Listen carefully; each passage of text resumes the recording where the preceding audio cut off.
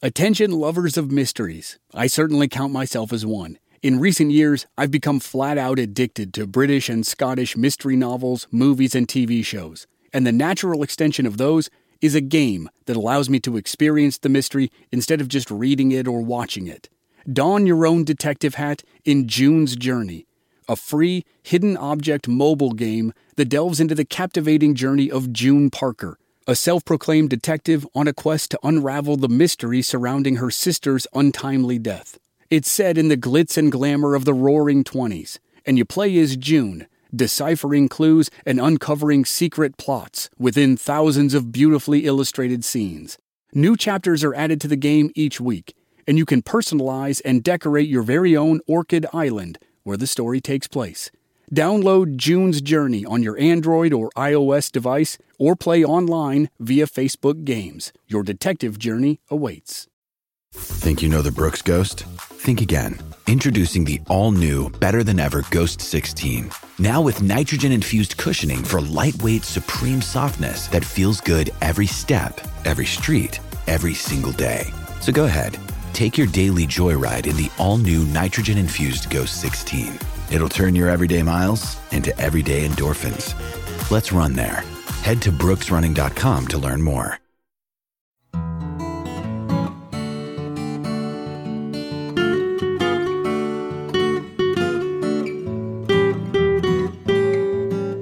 Thomas Deaver, Ed Duffy, and William Wansley hold the distinction of being the first three men banned from baseball. They were accused of being associated with gamblers while playing for the New York Mutuals in 1865, but they were all reinstated within a few years. The dubious honor of being the first man banned for life goes to George Bechtel, who conspired with teammates to lose a game for $500. That was in 1876, when he played for the Louisville Grays. 1 year later, 4 of his teammates joined him on the list of players banned for life. The 1877 Louisville Grays scandal was the first major gambling scandal in baseball history, but it was far from the last. 40 years later, arguably the most infamous scandal in American sports history rocked organized baseball. It led to sweeping changes within the framework of the game and ultimately led to the banishment of 2 of the greatest hitters to ever play the sport, Joe Jackson and Pete Rose. They are still excluded from the Hall of Fame to this day. This is the true story of the 1919 Chicago White Sox and a conspiracy by a group of players to lose the World Series. Those players were banned from the game they loved, and today they're known simply as the Black Sox.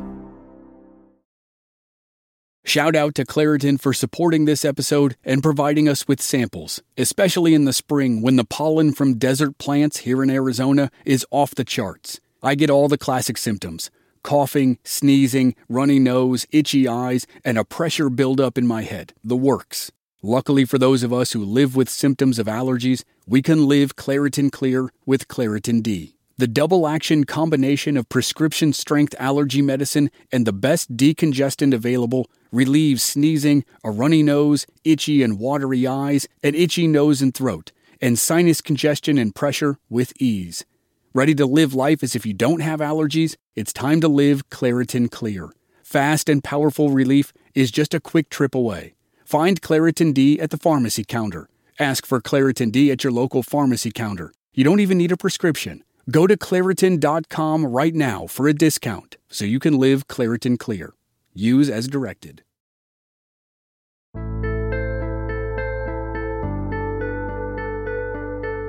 From Black Barrel Media, this is Season 2 of the Infamous America podcast. I'm your host, Chris Wimmer, and this season we're telling the story of the darkest stain on the early years of baseball, the Black Sox scandal. There was no more pivotal time period for baseball than the first 20 years of the 20th century. Baseball had been on the ropes in the late 1800s as it shifted from an amateur game to a professional game. It created a major league and a minor league system, but warring factions within each threatened to tear the game apart. And then an actual war interrupted the game when America sent troops to Europe in 1917. But it was gambling that did the most damage. Gambling had been a part of the sport nearly as long as the bat and the ball, and owners and officials had taken a lukewarm stance against it for decades. But as the Black Sox scandal unfolded, it became obvious that hardline action was needed. As baseball moved from the dead ball era to the live ball era, as power hitting replaced dominant pitching, as the game's early heroes gave way to the first transcendent superstar, and as the world around baseball progressed and changed at an incredible speed, the 1919 Chicago White Sox lost a World Series they were virtually guaranteed to win. This is Chapter 1, The Glory Days.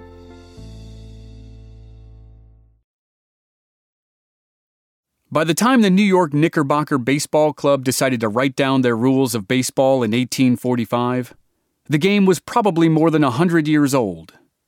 References to the sport date back to the 1740s in Great Britain. After it crossed the Atlantic Ocean to America, the game spread up and down the East Coast and slowly drifted westward toward the frontier of Ohio and Tennessee and Kentucky. The guidelines for play were loose and evolved with its migration. The person who threw the ball toward the hitter was called the feeder, and the throw was underhand. The person who hit the ball was called the striker, and the striker could wait all day for the perfect throw to hit, if he or she wanted to. There were no such things as strikes as we think of them today. If a striker hit the ball, the fielder could throw the ball directly at the striker as he ran toward the base. Hitting the runner with the ball was called soaking the runner. Eventually, a group of friends in New York City decided to draw up 20 rules of the sport. They weren't the first to do so, but they're the oldest surviving rules we have. Now the person throwing the ball toward the hitter had to pitch it forward in an overhand motion, and he was called the pitcher instead of the feeder. The winning team was now the first team to accumulate 21 aces, or runs. Soaking was outlawed. If you wanted to put a runner out, you had to tag the base with the ball in your hand or touch the runner with the ball. You couldn't throw it at him. And now, if the striker swung 3 times without hitting the ball, it was a hand out. After 3 hands out, it was the other team's turn to strike, and the strikers had to take their turns in a regular order. Foul territory was established beyond the first and third base lines and a host of other things. All of this happened in the fall of 1845. The businessmen who made up the New York Knickerbocker Club had to take a ferry from Manhattan across the Hudson River to Hoboken, New Jersey, because there wasn't enough space to play in the crowded city. In Hoboken, they set up their game in a grassy area called Elysian Fields. Over the next 10 years, the sport's popularity exploded. It raced toward the Pacific Ocean with gold seekers, and 50 clubs sprang up in New York City alone. By the 1850s, another new set of rules was needed. A collection of teams banded together to form the National Association of Baseball Players. They adopted some of the Knickerbocker rules and changed a few others and added a whole bunch more. Now, a game was played to 9 innings instead of 21 aces. There were now 9 positions on the field and therefore 9 strikers in the batting order. The 4 bases were set 90 feet apart in the shape of a diamond, and no one was allowed to catch the ball in his hat anymore. If the striker didn't swing at a good pitch, it was now called a strike. 3 such good pitches without the striker swinging would be a hand out. And an umpire was now empowered to call those strikes, as well as settle any other dispute. Gambling was strictly prohibited. And, perhaps most importantly, the players were not to be paid. Baseball was to be an amateur's game. That rule lasted exactly 11 years.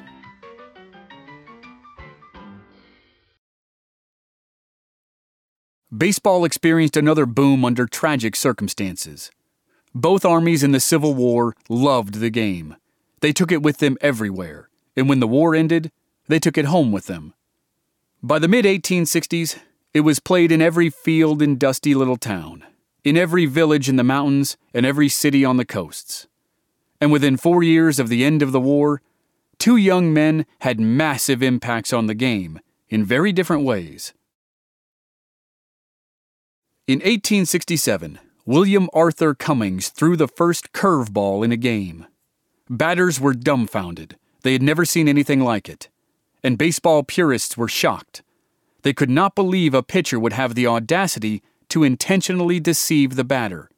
That was ungentlemanly. 2 years later, the gentlemanly aspect was gone for good. A pitcher named Harry Wright created the first openly professional baseball team, the Cincinnati Red Stockings. Players had been paid for years, but it had generally been kept quiet. Now it was out in the open. The highest salary went to Harry's brother George, and it was $1,400 per year, an astounding sum that was 7 times more than that of the average worker. Many assumed it would be the downfall of the game. From that point forward, baseball would be strictly about winning and profits. A Philadelphia newspaper said baseball would die out at once, now that it had become a business. But Harry's team went 57-0 in 1869, and the fans did not leave. The next year, the Red Stockings started the season 27-0 before they ran into the best team in the East, the Brooklyn Atlantics. They played to a 5-5 tie after 9 innings, and at that point, the rules said Harry had the choice to accept the tie or go for a win in extra innings. Harry took the risk and kept playing, and it proved to be a disaster. The Red Stockings eventually lost a heartbreaker, 8-7, but Harry was immensely proud of his club. Then the aftershock hit. With the winning streak over, the fans stopped coming to the games, investors pulled their money, and the team was forced to disband. It really did look like business might kill baseball, but it didn't. Not long after the breakup of Harry's team, a group of New Englanders invited him to start a team in Boston. He accepted and brought the core of his Cincinnati team with him, and he brought the team name. He formed the Boston Red Stockings and quickly made it the best team in the country. Baseball, it seemed, would survive its evolution into a business. But it took just 5 more years for the game's arch nemesis, gambling, to make its first big attempt to ruin the sport.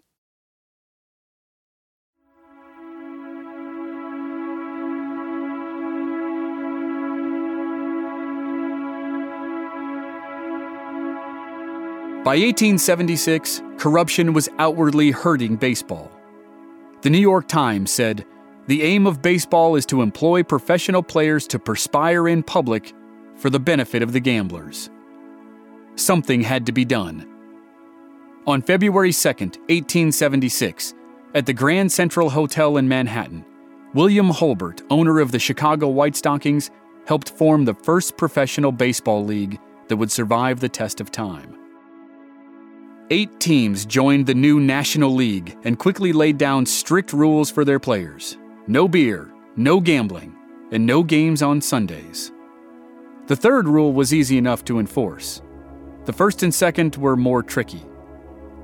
By the end of that season, the National League had banned its first player for life. He was George Bechtel of the Louisville Grays. The next year, the Grays were at it again. They mysteriously lost 9 of 10 games on a road trip in August and dropped out of the pennant race, thereby handing it to Harry Wright's Red Stockings. After an investigation, the league concluded that 4 Louisville players had conspired with gamblers to lose those games on purpose. Jim Devlin, George Hall, Al Nichols, and Bill Craver were banned for life in the first major gambling scandal in baseball. In the next 6 years, 2 more momentous things happened in baseball. Albert Goodwill Spaulding rose to prominence, and Pete Browning broke his bat. Spaulding was the dominant pitcher in baseball for the first 6 years of the 1870s when he played for Harry Wright's Boston Red Stockings. In 1876, he was lured to the new National League by the owner of the Chicago White Stockings, William Holbert. But he only played 1 season for Holbert and retired as a player in 1878 at the ripe old age of 27. Then he went into management. He became the team secretary for Holbert, which is basically the general manager position today.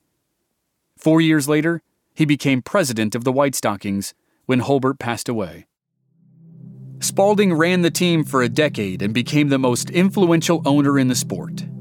In 1879, The year after he became team secretary, he supported the National League owners in their installation of the most controversial law in baseball, the Reserve Clause. The Reserve Clause essentially tied players to their teams for life. Each team made a list of the players who could not be approached by any other team. The list started out with the top 5 players as designated by the team owner. Then it grew to encompass the entire roster. Unless a player's contract was sold, traded, or terminated, he was with his original club for his entire career. This gave the owners almost total control over the players and allowed the owners to limit players' salaries. The clause ignited a war within baseball that lasted 100 years. The first major revolt came 10 years after the creation of the clause, when John Montgomery Ward of the New York Giants helped create the Players' League to oppose the National League. But the Players' League collapsed after just one season, and it was back to business as usual for the National League. During this time period, the first star of the National League emerged. He was a big, powerful player from Marshalltown, Iowa, who began his career with the Philadelphia Athletics before jumping to the new National League. William Holbert signed him to the Chicago White Stockings, and Al Spalding made him a star. He was Adrian Anson, who was forever known as Cap Anson, short for captain. He set all the records that the players would chase for generations. He had a .300 batting average for 20 years. He tallied more than 2,000 RBIs, and he was the first player to accumulate 3,000 hits. His 3,435 hits are 7th overall in baseball history.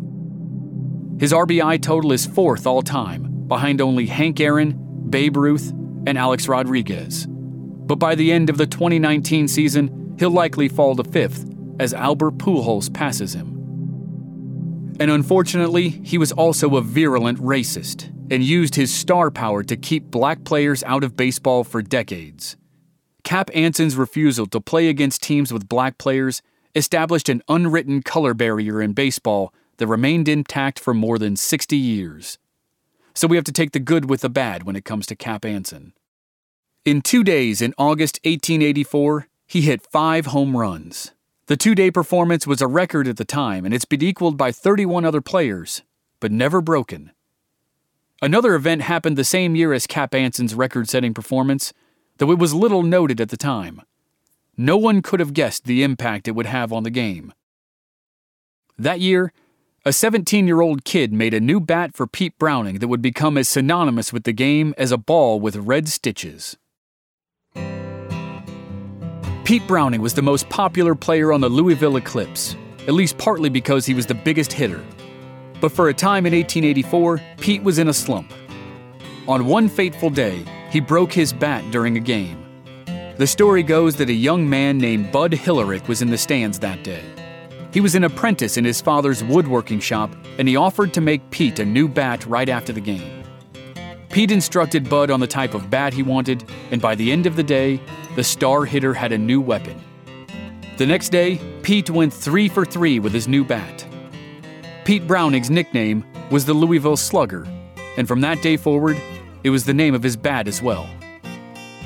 Bud Hillerick's dad wasn't interested in making baseball bats, so it took him 10 years to register the patent for the Slugger with the U.S. government. 10 years after that, the company changed baseball again by securing the first endorsement deal when the greatest player of the age, Honus Wagner, was paid to put his name on the bat. The same year the Hillericks registered the patent for the Louisville Slugger, 2 of the great forces that would collide in the Black Sox scandal began to move themselves into position. They were Byron Bancroft Johnson and Charles Comiskey. At this point in 1894, they were good friends. By 1920, they would be bitter enemies.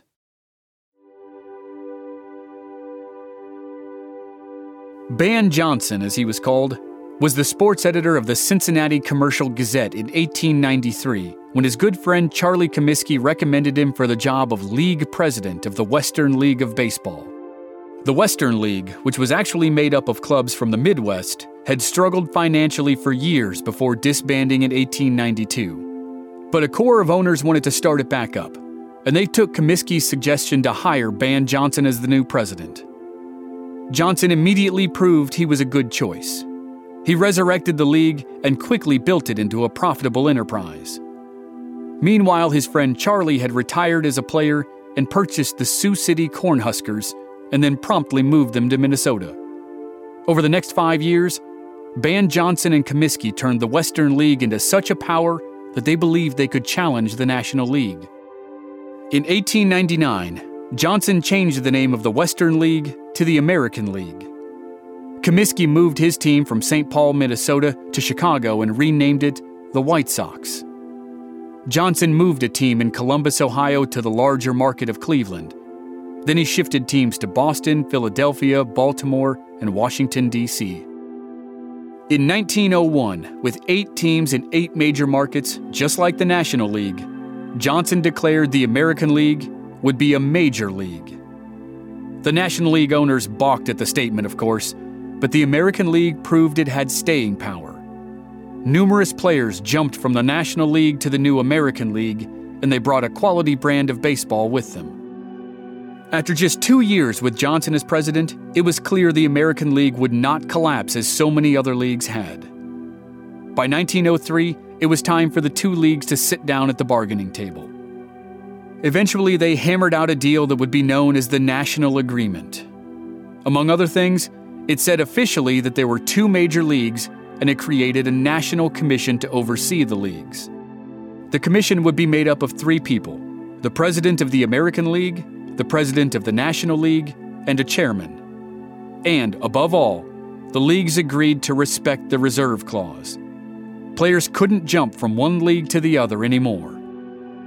At the end of the 1903 season, the owners of the champions of the American League and the National League agreed to let their teams play each other for the supremacy of baseball.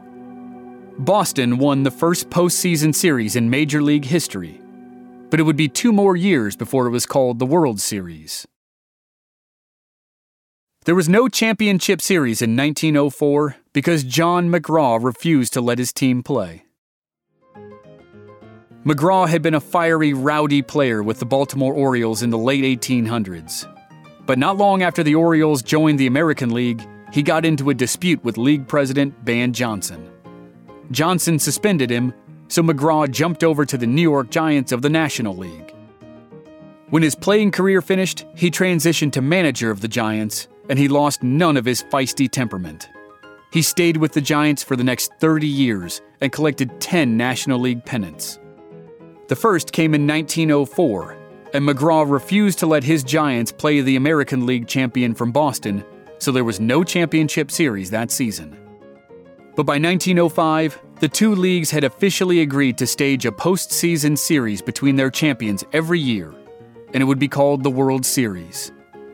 With the advantage of hindsight, the 1905 World Series was historic. The 2 managers who would win the most games in baseball history squared off against each other for the first time. John McGraw led the Giants to the National League title and eventually won 2,763 games with the club. But that was only good enough for second place. The man he faced in the 1905 series eventually topped his total by almost 1,000. His name was Cornelius Alexander McGillicuddy, but everyone struggled to say the long Irish name, so they just called him Connie Mack. Connie Mack started the Philadelphia Athletics for Ban Johnson's new American League, and he managed the team for an incredible 50 years until he was 87 years old. In that time, he won 3,731 games, a record that will probably never be broken. The 1905 World Series was historic for another reason as well. The Giants' star pitcher, Christy Mathewson, performed a feat no player has equaled since. He pitched 3 shutouts in 6 days to win the championship. In 27 innings, he allowed 14 hits, 1 walk, and 0 runs, while striking out 18 batters. The 1905 season was his 3rd straight year with 30 or more wins. But before the season was finished, another major force in baseball was introduced to the big leagues. That August, the Detroit Tigers signed a young man from a minor league team in Augusta, Georgia. The player's mere presence on the team that summer was remarkable because he had suffered an immense tragedy just 3 weeks before he was called up. His father suspected his mother of having an affair. One evening, the father left the house and returned later that night. He crawled up onto the roof of the porch and began to climb through the bedroom window. He was armed with a pistol and determined to catch his wife in the act. But she wasn't having an affair. She was alone in the room, and she thought the man crawling through the window was a burglar, or so she said later. She shot him twice and killed him. But a coroner's inquest after the death didn't fully believe her story. She was indicted on a charge of manslaughter, though she was eventually acquitted at her trial the next year. Despite the loss of his father and the arrest of his mother, the player hopped a train to Detroit and began his major league career. In 1905, the Detroit Tigers unleashed Ty Cobb on organized baseball. One of Cobb's teammates on that Augusta club joined him on the Tigers that year, though his name would not be as widely known until he played for the Chicago White Sox several years later. He was pitcher Eddie Seacott. He got his first major league victory on September 5, 1905, ironically, against the Chicago White Sox. That year, another piece of history happened. The season ended with the first World Series to feature two teams from the same city, the Chicago Cubs and the Chicago White Sox. Charlie Comiskey's White Sox won their first championship, though it would take 11 years to win their second. And 2 years after that, they would be embroiled in one of the most infamous scandals in baseball history. The White Sox first championship was a quick blip on the radar, but the next year, another hero of the game emerged, and he would stay on the radar for the next 20 years. Walter Johnson debuted for the Washington Senators at 19 years old, and pitching was never the same. He was a tall farm boy from Kansas who was discovered in far-off Idaho. He had long arms and a unique sidearm delivery that turned his right arm into a whip. The result was the hardest, fastest fastball anyone had ever seen. It genuinely scared batters and umpires. But he had amazing control over his pitches. As one reporter said, if he didn't, there would be dead bodies all over Idaho. When Johnson got to the major leagues, Ty Cobb was in his second full season with the Tigers. After his first game against Johnson, he told his manager to find a way to sign the young phenom, even if it took $25,000 to do it. Cobb said, "The first time I faced him, I watched him take that easy windup. And then something went past me that made me flinch. The thing hissed with danger. We couldn't touch him. Every one of us knew we'd met the most powerful arm ever turned loose in a ballpark." Other batters put it more succinctly. You can't hit what you can't see. The legends of baseball piled up quick in the early part of the 20th century. The year after Walter Johnson terrified batters for the first time, Jack Norworth wrote the words to a song that would become the anthem for baseball, "Take Me Out to the Ball Game." Ironically, Norworth had never been to a major league game. Neither had Albert von Tilzer, who wrote the iconic music. That was in 1908. By that time, a powerful young mill worker had been tearing up the semi-pro leagues in the Carolinas for 7 years. In 1908, Connie Mack of the Philadelphia Athletics bought his contract and brought the player up to the majors. But that was just one of several pivotal events in the young man's life that year. He grew up dirt poor in Greenville, South Carolina. His father worked at a local mill, and at the age of 6 or 7, he joined his father on the workforce. He never went to school, never learned to read or write, but he did learn to play baseball. Many people thought he had the best natural swing in the game, and those people included Babe Ruth. In 1908, while playing his final season of semi-pro ball, a reporter for his local newspaper, the Greenville News, noticed that the young left fielder trotted out to his position with no shoes on. The reporter called the player Shoeless Joe Jackson for the first time, and the name stuck with him for the rest of his life. Joe never quite understood the fascination with the name or the incident. He was wearing a new pair of shoes during the game, and they weren't broken in. They hurt his feet, so he simply took them off and played in his socks. It was the only time it ever happened, but fans and reporters loved the story. and before long, it took on a life of its own. In 1908, he married his wife, Katie. She was 15 and he was 19, and they stayed married for 43 years, until the day he died. She wrote all his letters, and managed his money, and read all his contracts. She was his rock during the early years when the pro players teased him mercilessly about being illiterate, and in the later years when he felt the sting of humiliation after his career was cut short. But those dark days were still 10 years down the road. For now, Joe bounced between the majors and the minors until Connie Mack sold his contract to Cleveland. Joe had never been comfortable in a big city like Philadelphia. In the smaller city of Cleveland, he thrived. Beginning in 1911, he proved himself to be one of the best hitters in baseball. His .408 batting average that year is still a Cleveland record. For the rest of his career, his average never dipped below 300, and he did most of that work with a bat that became famous.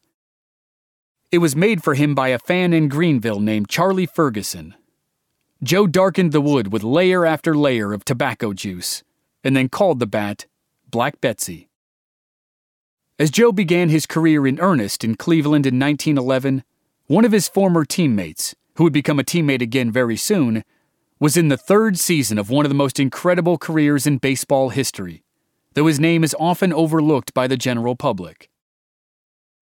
He was Eddie Collins, one of the best second basemen in the game. He played his first full season in 1908 with Joe Jackson for Connie Mack's A's, but where Joe was intimidated by the big city, Eddie was not. The two men could not have been more different. Joe grew up poor and illiterate in the South. Eddie grew up wealthy and highly educated in the North. He was born in Millerton, New York, and attended Irving Prep School and then Columbia University. He spent the first 7 years of his career with the A's and helped Connie Mack take the next step as a manager. In 1910, they won their first World Series. The next year, they did it again. That season, Collins was a part of the famous $100,000 infield. It featured Stuffy McGinnis at first base, Collins at second, Jack Berry at shortstop, and Frank Baker at third. Collins played second base hard and rough in a style that John McGraw would have liked. In 1912, Collins and the A's were playing the Washington Senators. The young first baseman for the Senators raced toward second base where Collins was waiting. Collins jumped into the air to catch a bad throw, and as he came down, the runner slid toward second. The Senators' first baseman smashed into Eddie's knee and broke his nose.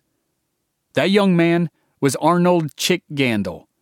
He would be Collins' teammate on the Sox in 5 years, and the ringleader of the scandal in 7. But for now, they were opponents. The Boston Red Sox beat out the A's for the right to go to the World Series in 1912, and they went on to win it in their brand new stadium of Fenway Park. Eddie Collins, Connie Mack, and the A's won the World Series again in 1913 and went back for a 4th time in 5 years in 1914. But that year, they were upset by the Miracle Braves, the Boston team that shocked everyone by going from last place in July to first place in October. After the 1914 season, Connie Mack began a tradition he became famous for, one that modern fans would recognize well. He sold off all of his star players before they could demand bigger contracts. He sent pitcher Herb Pennock to the Boston Red Sox, where Pennock spent 7 years before owner Harry Frazee sold his contract to the New York Yankees, just in time to help them form the greatest dynasty in baseball. Collins went to the Chicago White Sox, and then just before the end of the 1915 season, the Sox made another big acquisition. Sox owner Charlie Comiskey sent team secretary Harry Grabiner to Cleveland to secure one of the best hitters in baseball, Shoeless Joe Jackson. Comiskey told Grabiner, "Go to Cleveland, watch the bidding for Jackson, and raise the highest one made by any club until they all drop out." On August 21st, 1915, Shoeless Joe Jackson joined the Chicago White Sox. The team now included Jackson, Eddie Seacott, Eddie Collins, Shawno Collins, Red Faber, Nemo Leibold, Ray Schulk, Buck Weaver, and Happy Felsch. Over the next 3 years, it would gain Chick Gandil, Lefty Williams, Fred McMullen, Swede Risberg, and Dickie Kerr. Then the team would be set for the 1919 season.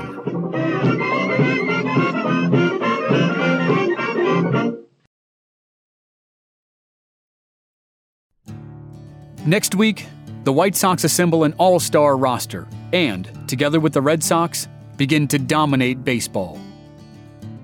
The relationship between American League President Ban Johnson and his old friend Charles Comiskey begins to disintegrate.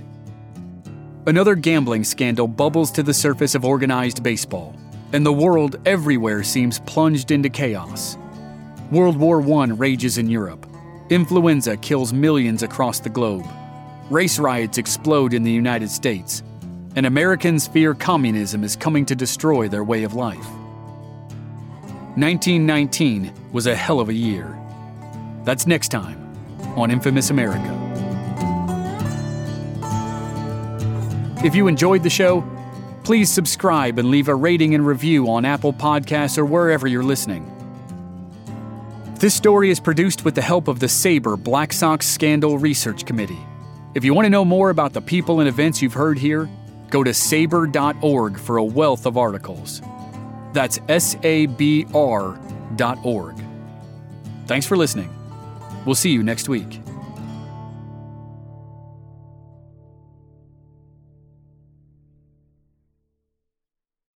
This is the story of the one.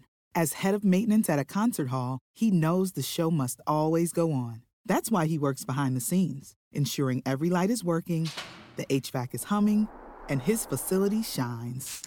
With Grainger's supplies and solutions for every challenge he faces, plus 24/7 customer support, his venue never misses a beat.